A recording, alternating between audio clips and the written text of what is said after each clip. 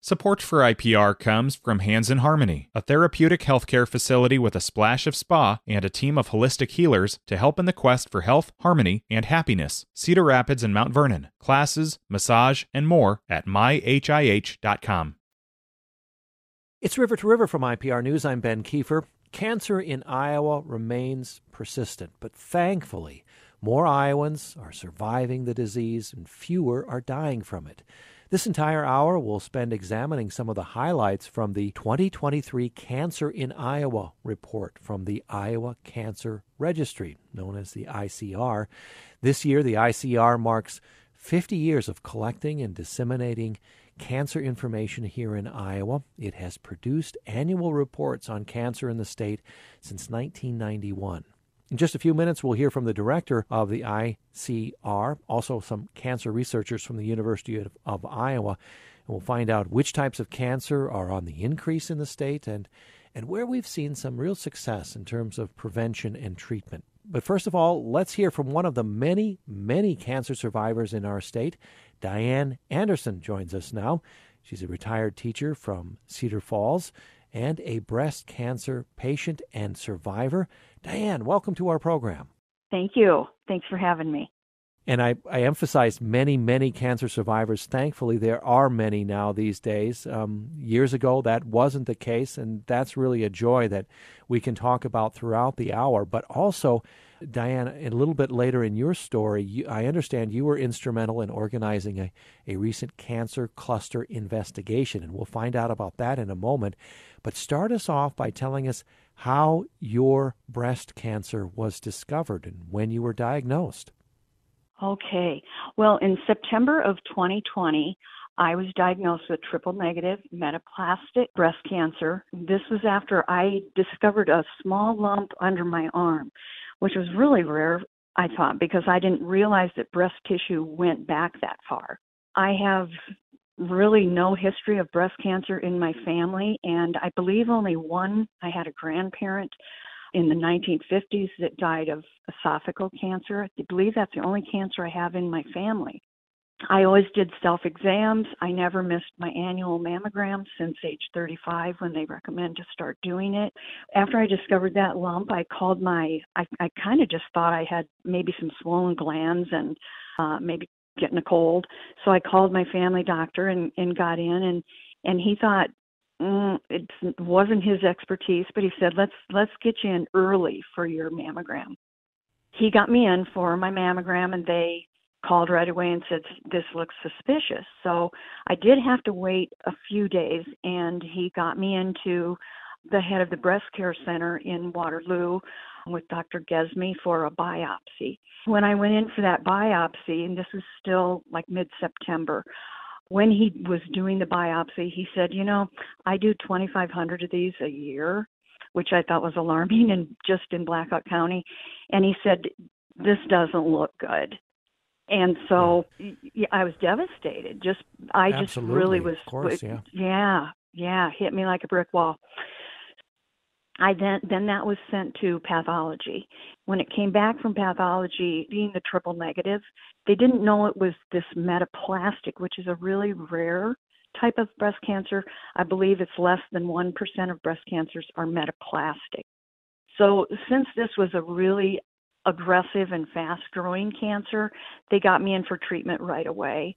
Mm-hmm. I went through 5 months of chemo infusion. Well, first I had to have a port surgically put in, and then they started me on 5 months of chemo infusions. Then after the chemo, which was pretty rough, I had to wait a month to kind of heal my body up, and then I had surgery to remove the tumor. Diane, had it spread to other parts of your body? It had not. And so I'm so fortunate. The tumor was just a little over a centimeter, so it wasn't very big. And caught it early. When they caught it early, and when they removed it, they saw that it did not shrink. Now, it didn't shrink, but it also didn't grow. So I just have a little bit of hope that maybe some of that horridness that I went through with chemo maybe stopped it from growing. But when he removed it, then I got the report back from pathology a week after the surgery, and it showed clear margins and no spread. So that was great news. But they still put Yeah. me through 25 rounds of radiation after the surgery. And then since it was such an aggressive cancer, they then put me on 6 months of an oral chemo, which was also pretty rough. And I understand you're cancer-free. You have been cancer-free for how long now? I am. It will be 2 years, April 1st. Well, congratulations. We wish that Thank to you. remain remain the status for a Yes. long time. And let's get into another part of this story, because this is also interesting. Tell us about how your work with the Iowa Cancer Registry started and this recent cancer cluster investigation. What needed to be investigated? What did you alert the registry to? Well, it was in late August of 2022. I was just chatting with another cancer survivor from the school that I taught with, and we were talking about, well, gosh, several other teachers now have been, in the last few years, have been diagnosed with breast cancer, and we all taught in the same building. And then she told me in late August, this past August, that a young teacher in her 30s who had taught in Hudson for 7 years was just diagnosed with breast cancer. We started counting then. It's like, oh my goodness. So that brought the number up to 12 of us diagnosed with breast cancer in 10 years. And actually there are 13, because after this hit the news, another teacher that had moved on to another district came forward and disclosed that she also was diagnosed. So there's actually 13 of us within 10 years. And Hudson is a very small district. I think there's probably 65 maximum teachers. I just want to clarify, you lived in Cedar Falls, but you had been teaching in Hudson before you retired. Mm-hmm. Right. And several of us did not live in Hudson. We all taught in Hudson, but lived in surrounding communities.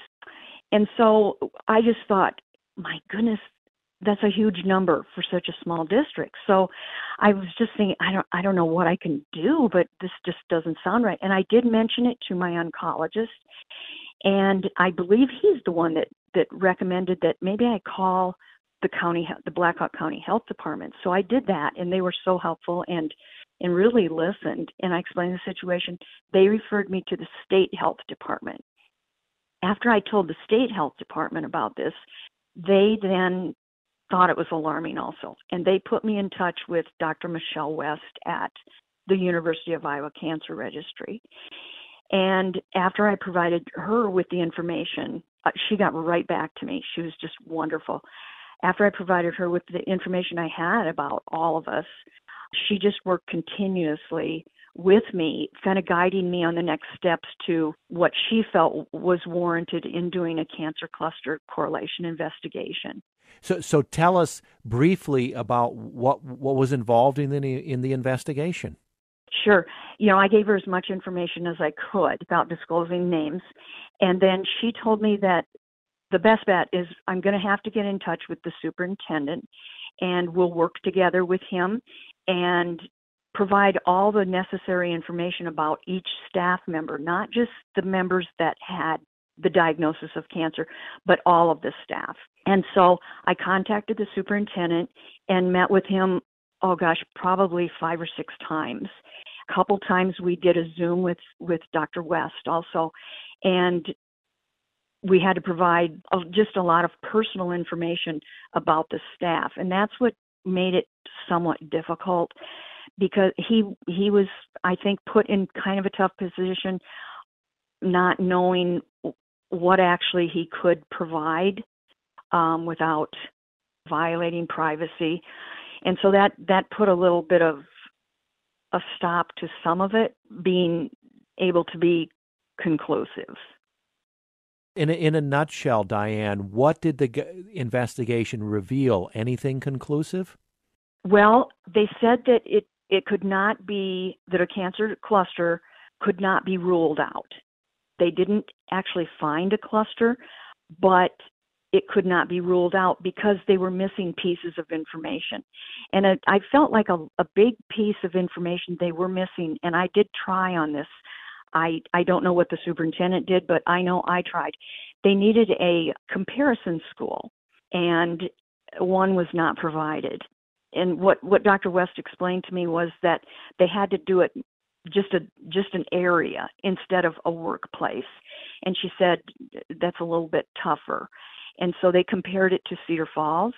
And one thing they did find, though, was that I just feel like this really raised awareness for all cancers, because what they did find is that in the city of Hudson, it had an elevated amount of men diagnosed with prostate cancer compared to the city of Cedar Falls. Diane, a fascinating story. Yeah. And very quickly before we say goodbye, I wonder how being diagnosed with cancer, now being a cancer survivor, and being involved with this investigation has changed you as a person. Yeah, it really has. Been the toughest 2 years of my life. I bet. Sorry. Take your time. I learned that cancer does not discriminate. It attacks anyone. I feel like I've become kind of a prisoner of fear, but I'm trying really hard to overcome that with gratitude and strength and hope, because otherwise I really can't live that life that I fought so hard to save. Yeah. And you've helped in pursuing this and trying to find out if anything is going on in the community with this cancer cluster investigation. You're helping others. So, and thank you for telling your story, early discovery through a self-examination, Diane. You may have helped others just in hearing that story. Early discovery of cancer is so, so important. And we appreciate you being on our show to tell your story, Diane. All the best to you in the future. Well, thank you, and thanks for having me, and thank you so much for helping bring more awareness and knowledge to this important issue. I so appreciate it. Diane Anderson, a retired teacher, taught in Hudson, lives in Cedar Falls, a breast cancer survivor, and as you just heard, instrumental in organizing a recent cancer cluster investigation. Thank you again, Diane. Thank you. Coming up after a short break, we'll examine this year's Cancer in Iowa report. Several cancer specialists will join us. It's River to River from IPR News. Support for IPR comes from Hands in Harmony, a therapeutic healthcare facility with a splash of spa and a team of holistic healers to help in the quest for health, harmony, and happiness. Cedar Rapids and Mount Vernon. Classes, massage, and more at myhih.com. This IPR podcast is supported by Cultivating Compassion, the Dr. Richard Deming Foundation, fostering causes that enrich the community, generate understanding, and cultivate compassion, including above and beyond cancer. We're back with more of River to River from IPR News. I'm Ben Kiefer. This hour examining the latest Cancer in Iowa report for 2023.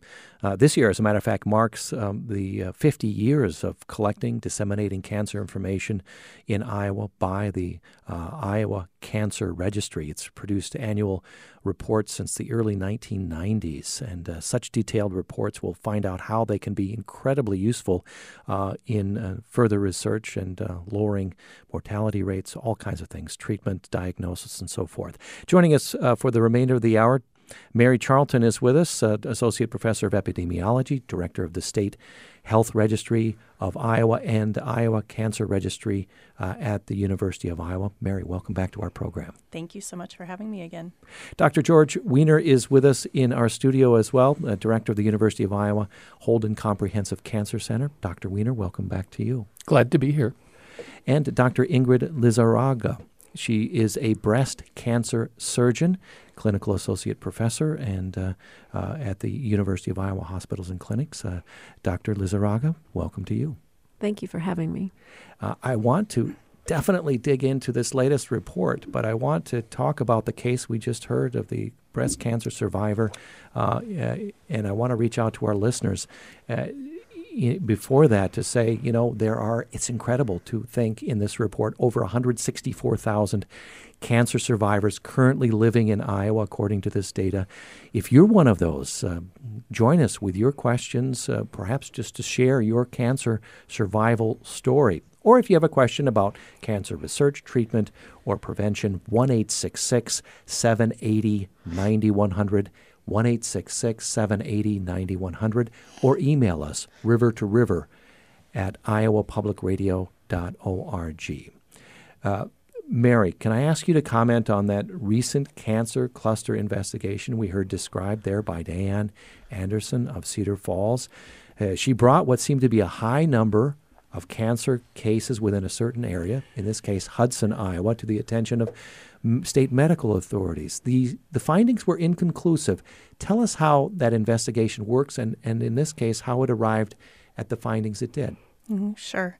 So as Diane mentioned, it was a particularly challenging cancer cluster investigation for us because typically people are calling and saying, I think people in my town or in my county have a higher level of cancer or a higher rate of cancer.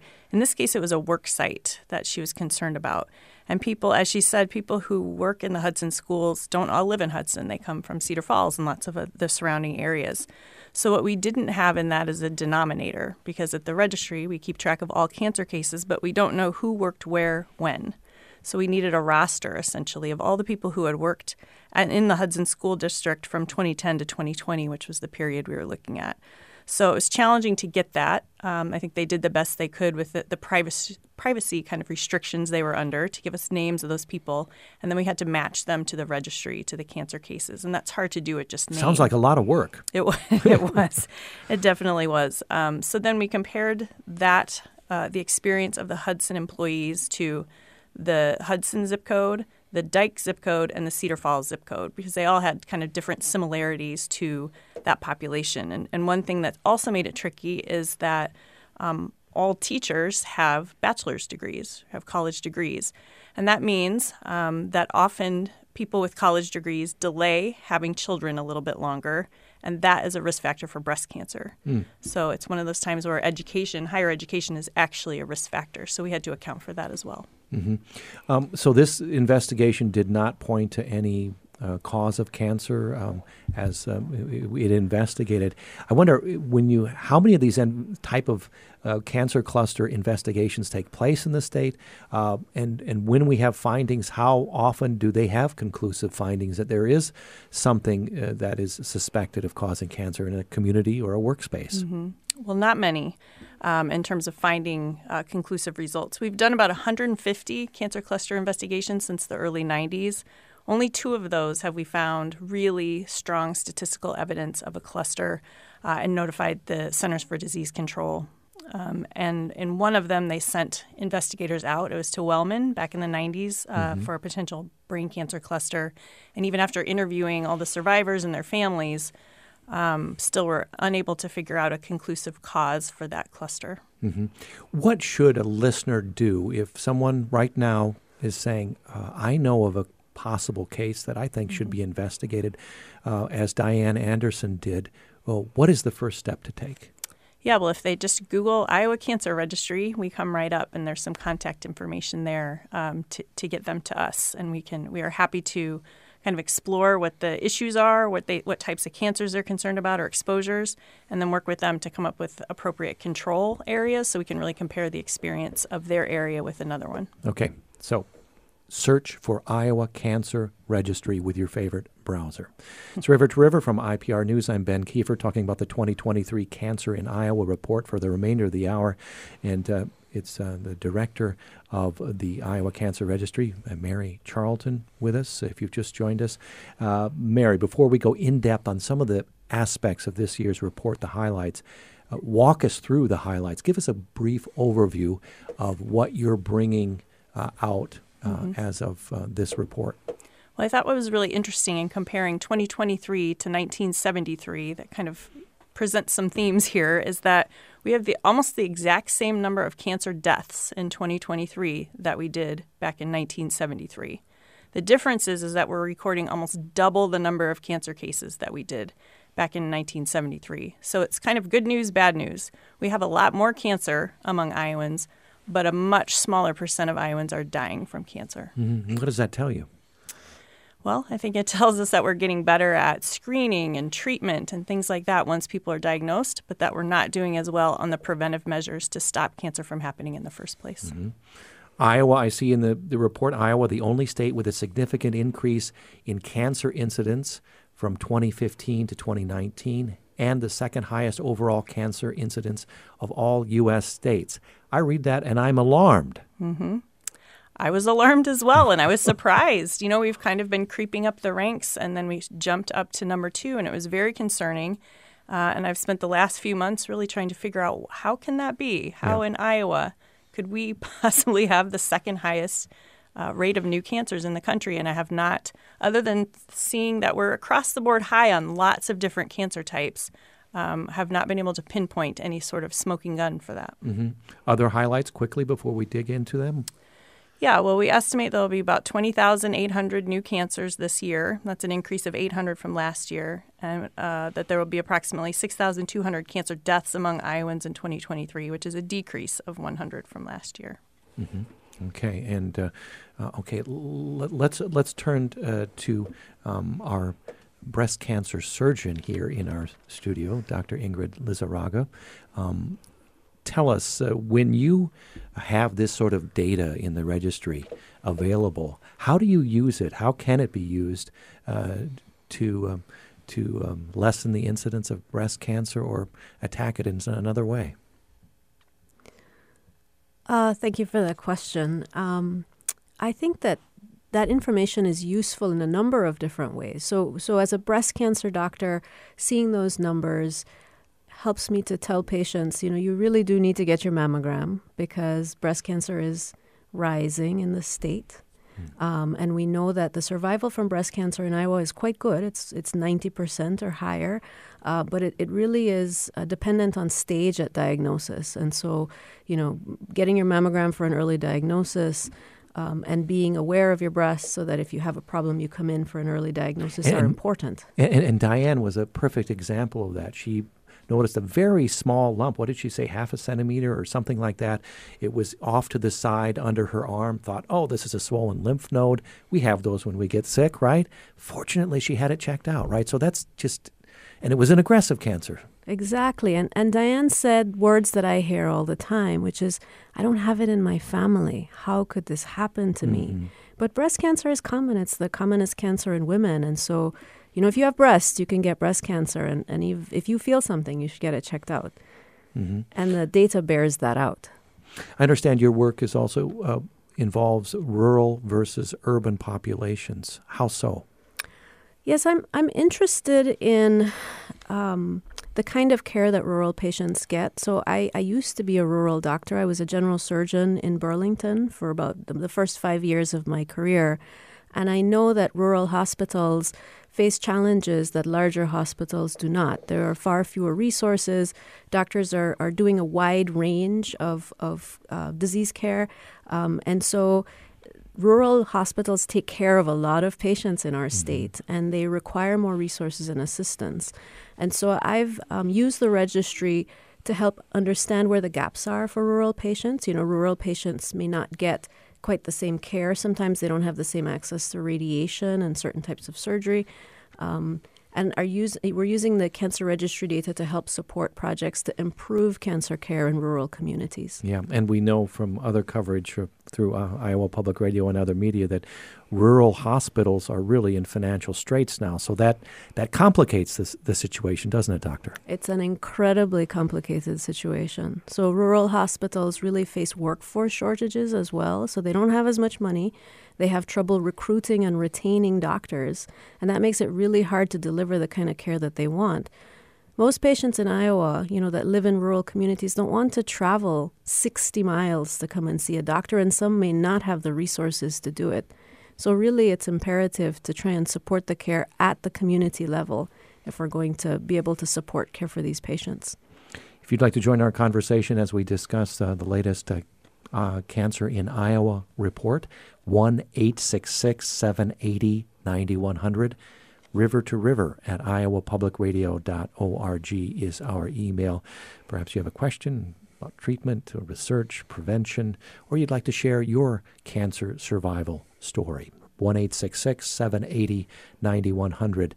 Dr. Weiner, we've had you on many years for this annual report, and I'd like to get what do you want to bring out, emphasize right now that hasn't been about this latest Cancer in Iowa report? Well, first of all, thanks for having me back. It's when we tend to think about cancer research, you might think about somebody in a white coat working with cells or genes, or you might think about a clinical trial. But the type of research supported by the registry is equally important. It's wonderful for us to make discoveries about what causes cancer and how we can treat it. But if those advances don't get to the people where they live, they're not serving the purpose that they're really intended to do. One of the things we use the registry for extensively is to look at the burden of cancer in different communities and to use that information to figure out how we can actually help those communities based on the knowledge about cancer we already have. So that's a vital part of the cancer research that we do at the Holden Comprehensive Cancer Center. And it seems like when these reports come out, and Mary, you described some of the highlights, that it raises a lot of questions. It's like a glowing neon sign that says, look here, find out about me here, question mark, question mark, question mark, right, Dr. Weiner? That's correct. And it also points to areas that we need to invest in. An example would be HPV vaccination. Through basic research many years ago, we figured out how this virus can get into a cell and over many years cause it to become cancerous. Yeah. In fact, there's an email. I'll ask you, however many of you want to comment on this, from Marilee is listening exactly on this point. She writes, we must be continually educating everyone that many strains of cancer can be prevented with HPV vaccine. More young people can and should be getting vaccinated. Parents need to be made more aware of the ability to prevent some cancers with this vaccination. I'm in my 5th year in dealing with having cancer that developed from an HPV infection, writes Marilee. Please vaccinate the youth! ! I am surviving, but I have been through 2.5 years of chemotherapy. I've had to have major surgery. I've had months of external and internal radiation treatment. That from Marilee. So, yeah, to your point, Doctor. That's exactly the point I was going to make. Now, I would have really preferred if she had gotten the vaccine, she wouldn't have had to write that email. Yeah. And so the important thing to do is to take the information we have, to learn from the burden of cancer that's illustrated by this report, and to do something about it as a society and as individuals. Yeah. We should each look at how we can reduce the risk of getting cancer based on our own behaviors. Yeah, and we have to make sure this is another one of many areas where we have to pay attention to the science. So much of our politics is mixed up in our science these days, including HPV vaccine. Mary, I don't know if you had a comment about that, but when in doubt, listen to what well-qualified medical professionals have to say about getting the vaccine for your youngster, your youth in your family. And that's absolutely correct. And another point I wanted to make, and to Marilee and Dr. Weiner's point, is that head and neck cancer, oropharyngeal cancer, which is kind of in your oral cavity and throat, Iowa is now has the number one highest rate in the country of that type of cancer, and 1/3 of those cancers are caused by the HPV virus. And we are number one. Does that point to a lack of sufficient public policy to get? Can you match that up with vaccination rates among our youth? Well, unfortunately, the vaccines haven't been around long enough that would be that they could have prevented that. Unfortunately, so but they're available now. I think is Dr. Weiner's point. So while we can't say this vaccination rate translates into this rate, we can say if you didn't have exposure to HPV or you had the HPV vaccine, you would not get HPV-related cancer. And hopefully we will not be number one if we can get our vaccine rates. Dr. Weiner. What we do today is going to make the numbers 5 to 10 years from now look much better. So one thing that's important to recognize of the registry is it really tells us a lot about what we did several years ago. And so there's a lag time. There's a lag time. Okay. But that really does speak to why policy today that's based on science will make these numbers better in the future. Okay, we're coming up on a break, but I think we can squeeze in Cindy from Des Moines. No, let's wait on that, Ingrid, the doctor. You have to go, I know, and we've got about a minute before break. Dr. Lizarraga, your final comment, because I know you have to get back to the hospital. I do. I just wanted to add on to what Dr. Weiner is saying. We're very lucky in Iowa to have a registry like this. Not every state has a high-quality registry like Iowa does, and we get a lot of important data on the trends in Iowa. So we should use that to inform our policies and what we do to help bring these rates back down. Okay. Dr. Lizarraga, thank you very much, and we'll say goodbye for now and have you get back to the hospital. Thank you for spending time with us. And if you have a take on cancer, perhaps you have a cancer survival story or a question about cancer, we have 20 more minutes of our conversation to go, and let's just throw out this question when we come back. We'll get it answered. Gary in Davenport asks, can men, especially obese men, get breast cancer? Are men in the Iowa cancer statistics for breast cancer, he asks. We'll get an answer to that when we come back. It's River to River from IPR News.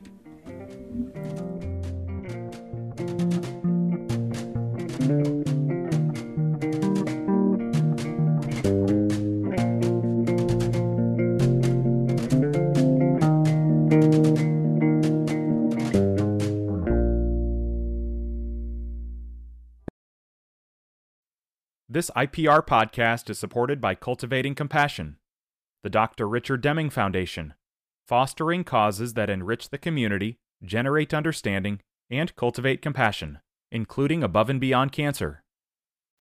Back with more of River to River from IPR News. I'm Ben Kiefer talking about the 2023 Cancer in Iowa report with the Cancer Registry Director, Mary Charlton, Dr. George Weiner with us as well, Director of the UI Holden Comprehensive Cancer Center. And you can join us with your question about cancer, any aspect of cancer. I think we can field any of those questions, 1-866-780-9100 or River to River at iowapublicradio.org. Gary in Davenport wants to know, can men, especially obese men, get breast cancer? Are men in the Iowa cancer statistics for breast cancer? Who wants to answer that? Dr. Weiner. Sure. Yes, men can get breast cancer. It is quite uncommon. It's maybe 2 to 3% of all breast cancers occur in men. It is more common in obese men, and it's also more common in men who have breast cancer in their family. As a matter of fact, my uncle had a male breast cancer. And so it's something that we keep our eyes on and watch out for. It is rare enough that it is not identified in the registry as a separate category, which reports focuses on female breast cancer. Okay, let's go to Fairfield. Onanda, I hope I got your name right. Welcome to the program.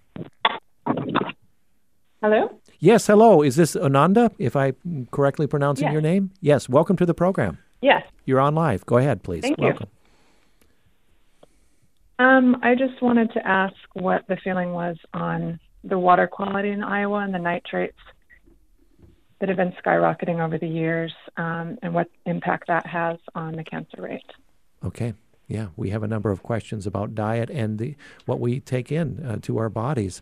Mary Charlton, can you tackle that one, please? Sure. Yeah, there's a lot of research going on now to look at the association between water quality and cancers. What we do know is that drinking water with a large amount of arsenic has been linked to skin, bladder, and lung cancers. And as I said, studies continue to examine the relationships between things like pesticides, other pollutants, and cancer. There's not a lot of conclusive evidence right now that it's something like the water quality that is driving up our cancer incidence, but it's certainly a possibility and certainly warrants a lot more research. Okay, thank you, Ananda from Fairfield. Cindy is joining us from Des Moines. Hi, Cindy. What's on your mind as we discuss the 2023 Cancer in Iowa report? Hi. I had a comment. When I was younger, I had a patch on my leg that I just thought was real different. And the dermatologist didn't think it was cancer because it didn't look like everybody else's. But I just had him do a biopsy, and it turned out to be melanoma stage 4. So I think there's a lot of differences, so you really can't just say one is cancer and one isn't. I think you have to really kind of know yourself that when something isn't right. Mm-hmm. Yeah, and you had that checked out, and you're cancer-free at this point, Cindy? Yes. Excellent. They did surgery. I just wondered, can I say one more thing? Please. When I was young, I had like a little growth inside my leg, and when I was going to tell my mom about it, it went away. But later, when I was older, that was where my cancer was. So I'm wondering if that growth could have just went into my leg. Interesting question, Cindy. Let's get an answer for you from Dr. Weiner. Can that happen? Well, it's hard to know based on this story. Certainly, we know that melanomas can emerge from other pigmented spots on the skin that can come and go. Melanoma is one of those cancers that's incidence is going up, and it really is directly related to exposure to sun. It's also a cancer where we're making great progress from a therapy point of view. Yeah. So it's sort of a good news, bad news. The good news is we're better at treating it. The bad news is it's becoming more common because of the need for better sun protection. Yeah, and Mary outlined, because this figures as one of the highlights in this latest report, Iowa ranking in the top 5 U.S. states for melanoma. Mm-hmm. What can you tell us about that? Well, it's so interesting, too, when you look at a map of Iowa and you look at melanoma rates by county. A lot of times we see higher cancer rates in that southern tier of counties in Iowa, but this is one where we actually see it in the northern tiers of Iowa, where we see higher rates of melanoma. And we always, of course, associate skin cancer with the sun. Is that the cause of skin cancer? Can there be other contributing factors? I mean, if we get our sunblock on, are we doing all we can do to prevent melanoma? Mm-hmm. I think limiting sun exposure, using sunscreen, and avoiding tanning beds are the main things that we can do to avoid melanoma.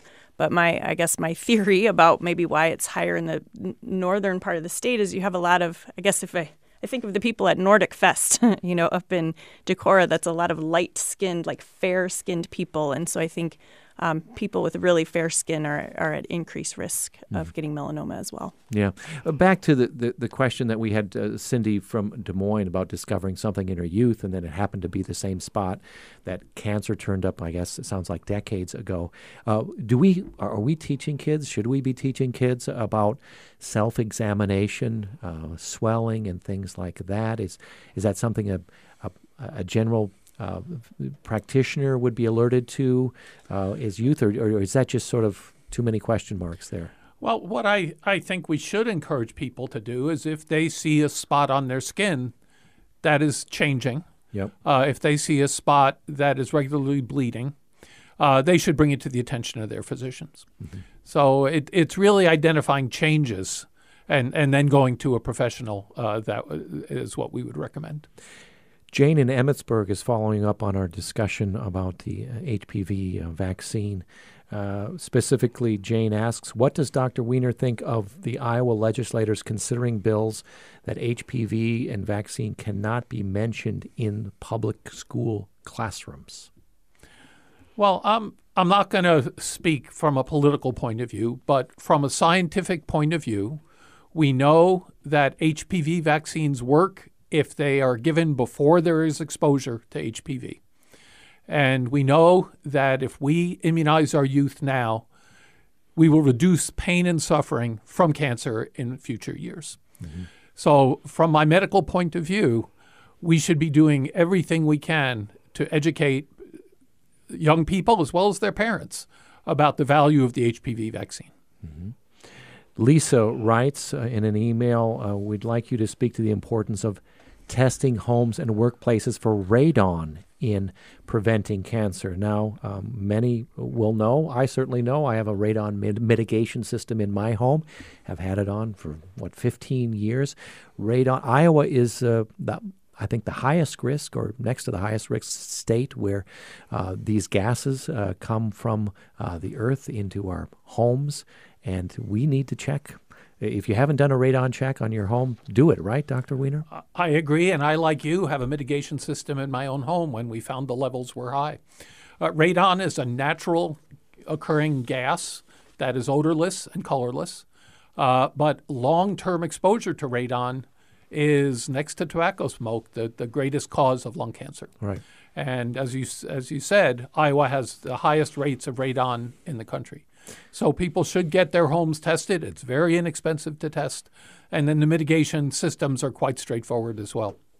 Mary, I wanted to ask you before our hour gets away from us to reflect on the 50 years of collecting data, disseminating cancer information in Iowa through the Iowa Cancer Registry. As its director, what are your reflections? You had one reflection earlier in the hour about going back to 1973. What else can you glean from 5 decades of collecting and disseminating data? Yeah, it's just so interesting how things have changed and how many things have stayed the same throughout that whole time. It's becoming, we're being asked to collect more and more variables for each cancer case, and it shows how far we've come in things like precision medicine, where it's really important to know the subtype or the molecular mutation or all different things about cancers to really understand their prognosis better, their treatments better. And so I think just the world of cancer research is exploding, and we're being asked to collect more and more data to support that, which is really important to us. Mm-hmm. Let's go to perhaps our last caller. Let's see. Kate is in Iowa City. Hi, Kate, coming up at the end of our hour. Chip in something. What do you have to say today? Well, okay, I'll try to say this really quickly. When my mom was 82, she had a headache and some, she had forgetfulness, stuff like that, went to a hospital, and they basically attributed it to old age. Luckily, the hospitalist was someone who was a family doctor who knew her and said, "You're not usually like this." Let her get the full test. Turned out she had large B-cell brain cancer. And then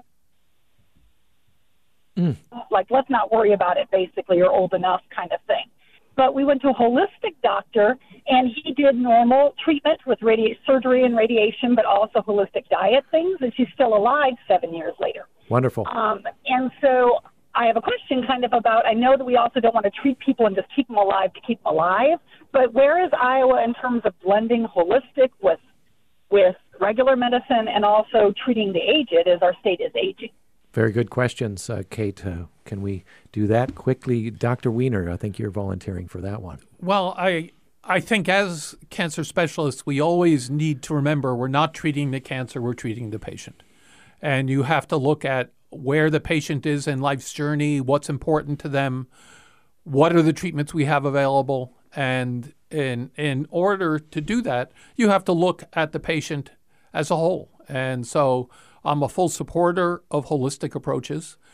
I think we don't want to forget about the advances science also provides. And so we need to combine holistic approaches with scientific, molecularly driven opportunities and select the best treatment for each individual patient. Mm-hmm. In this year's State of the Union address, President Joe Biden returned to a proposal he has pitched before, and I know the University of Iowa is involved with cutting cancer death rates by at least 50% in the next 25 years. His so-called cancer moonshot, of course, the loss of his son, one of his sons, well known through this. Let's listen to what he had to say, a couple minutes of what he had to say in the State of the Union address. Let's listen to our President, Joe Biden. Last year, Jill and I reignited the cancer moonshot that I was able to start with President Obama asked me to lead our administration on this issue. Our goal is to cut the cancer death rates at least by 50% in the next 25 years, turn more cancers from death sentences to treatable diseases, provide more support for patients and their families. It's personal to so many of us in this audience. Joining us are Morris and Candice, an Irishman and the daughter of immigrants from Panama. They met and fell in love in New York City and got married in the same chapel Jill and I got married in New York City. Kindred spirits. He wrote us a letter about his little daughter, Ava, and I saw her just before I came over. She was just a year old when she was diagnosed with rare kidney disease, cancer. After 26 blood transfusions, 11 rounds of radiation, 8 rounds of chemo, 1 kidney removed, given a 5% survival rate. He wrote how in the darkest moments he thought, if she goes, I can't stay. Many of you have been through that as well. Jill and I understand that like so many of you. And he read Jill's book describing our family's cancer journey and how we tried to steal moments of joy where we could with Bo. For them, that glimmer of joy was the half smile of their baby girl. It meant everything to them. They never gave up hope. Little Ava never gave up hope. She turns 4 next month. They just found out Ava's beating the odds, is on her way to being cured of cancer.